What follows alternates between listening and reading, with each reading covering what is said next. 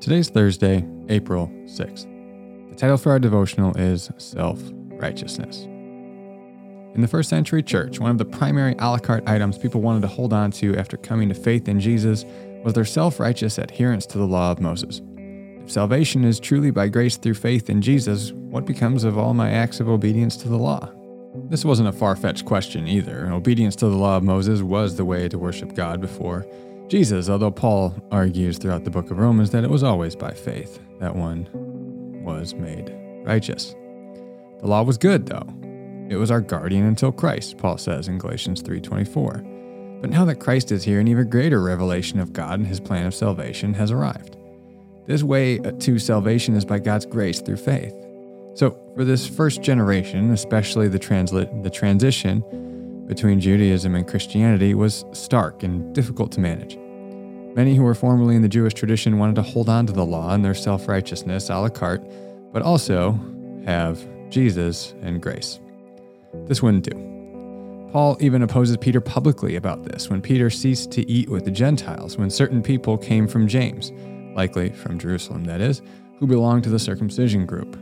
He says that Peter was not acting in line with the truth of the gospel.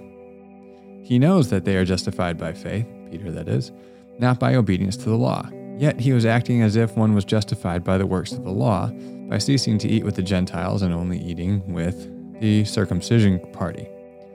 At the end of describing these events to the Galatian church, Paul writes his famous words in Galatians 2:19-21. This is the context. That's the context that these verses are found in. For through the law I died to the law, so that I might live for God. I have become crucified with Christ, and I no longer live, but Christ lives in me. That's what we looked at last week. The life I now live in the body, he goes on, I live by faith in the Son of God, who loved me and gave himself for me. I do not set aside the grace of God, for if righteousness could be gained through the law, Christ died for nothing. In the first part of Paul's story, which we read yesterday, his primary point is that although he has every reason to boast in his self-righteousness according to the law, he considers them garbage compared to knowing Christ. Let's read that again. Further, my brothers and sisters, rejoice in the Lord.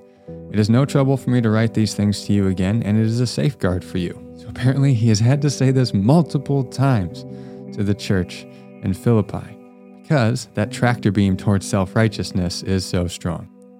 Watch out for those dogs, those evildoers, those mutilators of the flesh.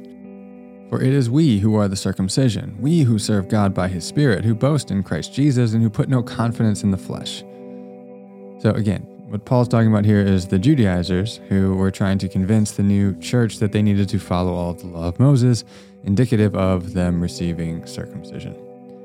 Paul goes on, though I myself have reasons for such confidence. If someone else thinks they have reason to put confidence in the flesh, I have more. Circumcised on the 8th day, of the people of Israel, of the tribe of Benjamin, a Hebrew of Hebrews, in regard to the law, a Pharisee. As for zeal, persecuting the church. As for righteousness based on the law, faultless.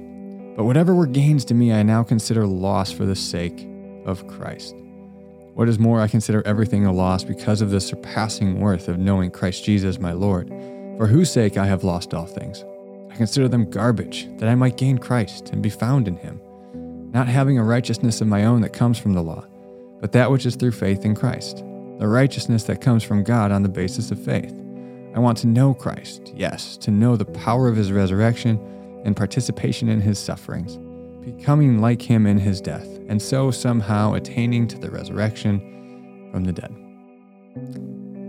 In a time when many former Jews were trying to cling a la carte to the law and self-righteousness, Paul, who has more reason to boast than most,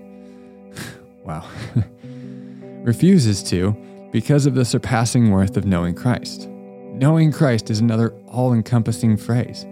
Knowing someone not only implies knowledge about the person, but experiential relationship with the person, as we see in verse 10. Paul wants to know the power of his resurrection and participation in his suffering. He means that he wants to experience those things as well, which he was, being that he wrote this letter from prison. Self-righteousness today is still an a la carte item that we try to order with our Christianity, especially for those who grew up in the faith. I include myself in this category. We may feel like we sacrifice so much to live a righteous life. when our perspective was much more moralistic, while others went out and had fun. Does all that count for nothing now? Am I saved by grace through faith the same as the dude who lived a sinful lifestyle and accepted Christ in the 11th hour before his death? Yep. It was for naught, if that was our perspective, that we were earning God's favor somehow by being good. It wasn't for naught if we lived in righteousness to better know Christ, to experience the power of the Spirit, and to live in light of the great gift that God has given us. We often do this by adding rules to the list of rules that the New Testament doesn't make mandates of, things like drinking, smoking, etc. We try to see the world in black and white when, in many cases, it just isn't so. In N.T. Wright's book, Following Jesus, Biblical Reflections on Discipleship, he notes that temptation always takes as its starting point something which is in itself good. He writes, "The temptation which feels as though it appeals to the real you," in quotes, to your deepest instincts and longings, is in fact starting from something which is good, and suggesting that you elevate that out of its proper and God-given context into a different setting, where it will give you a thrill, rather than the God-designed satisfaction, a shot in the arm, rather than sustenance for the long journey. Previously, he said it would be bizarre if following Jesus, who made more wine for a wedding, meant automatically renouncing alcohol and sex. When we live in this dualistic nature of self-righteousness, this is how we view the world. We struggle to live with nuance and enjoy the good things that God has made in the proper context. For example, things like alcohol in moderation and sex within marriage. For additional content, I've linked you to that book that I quoted from N.T. Wright called Following Jesus, Biblical Reflections on Discipleship.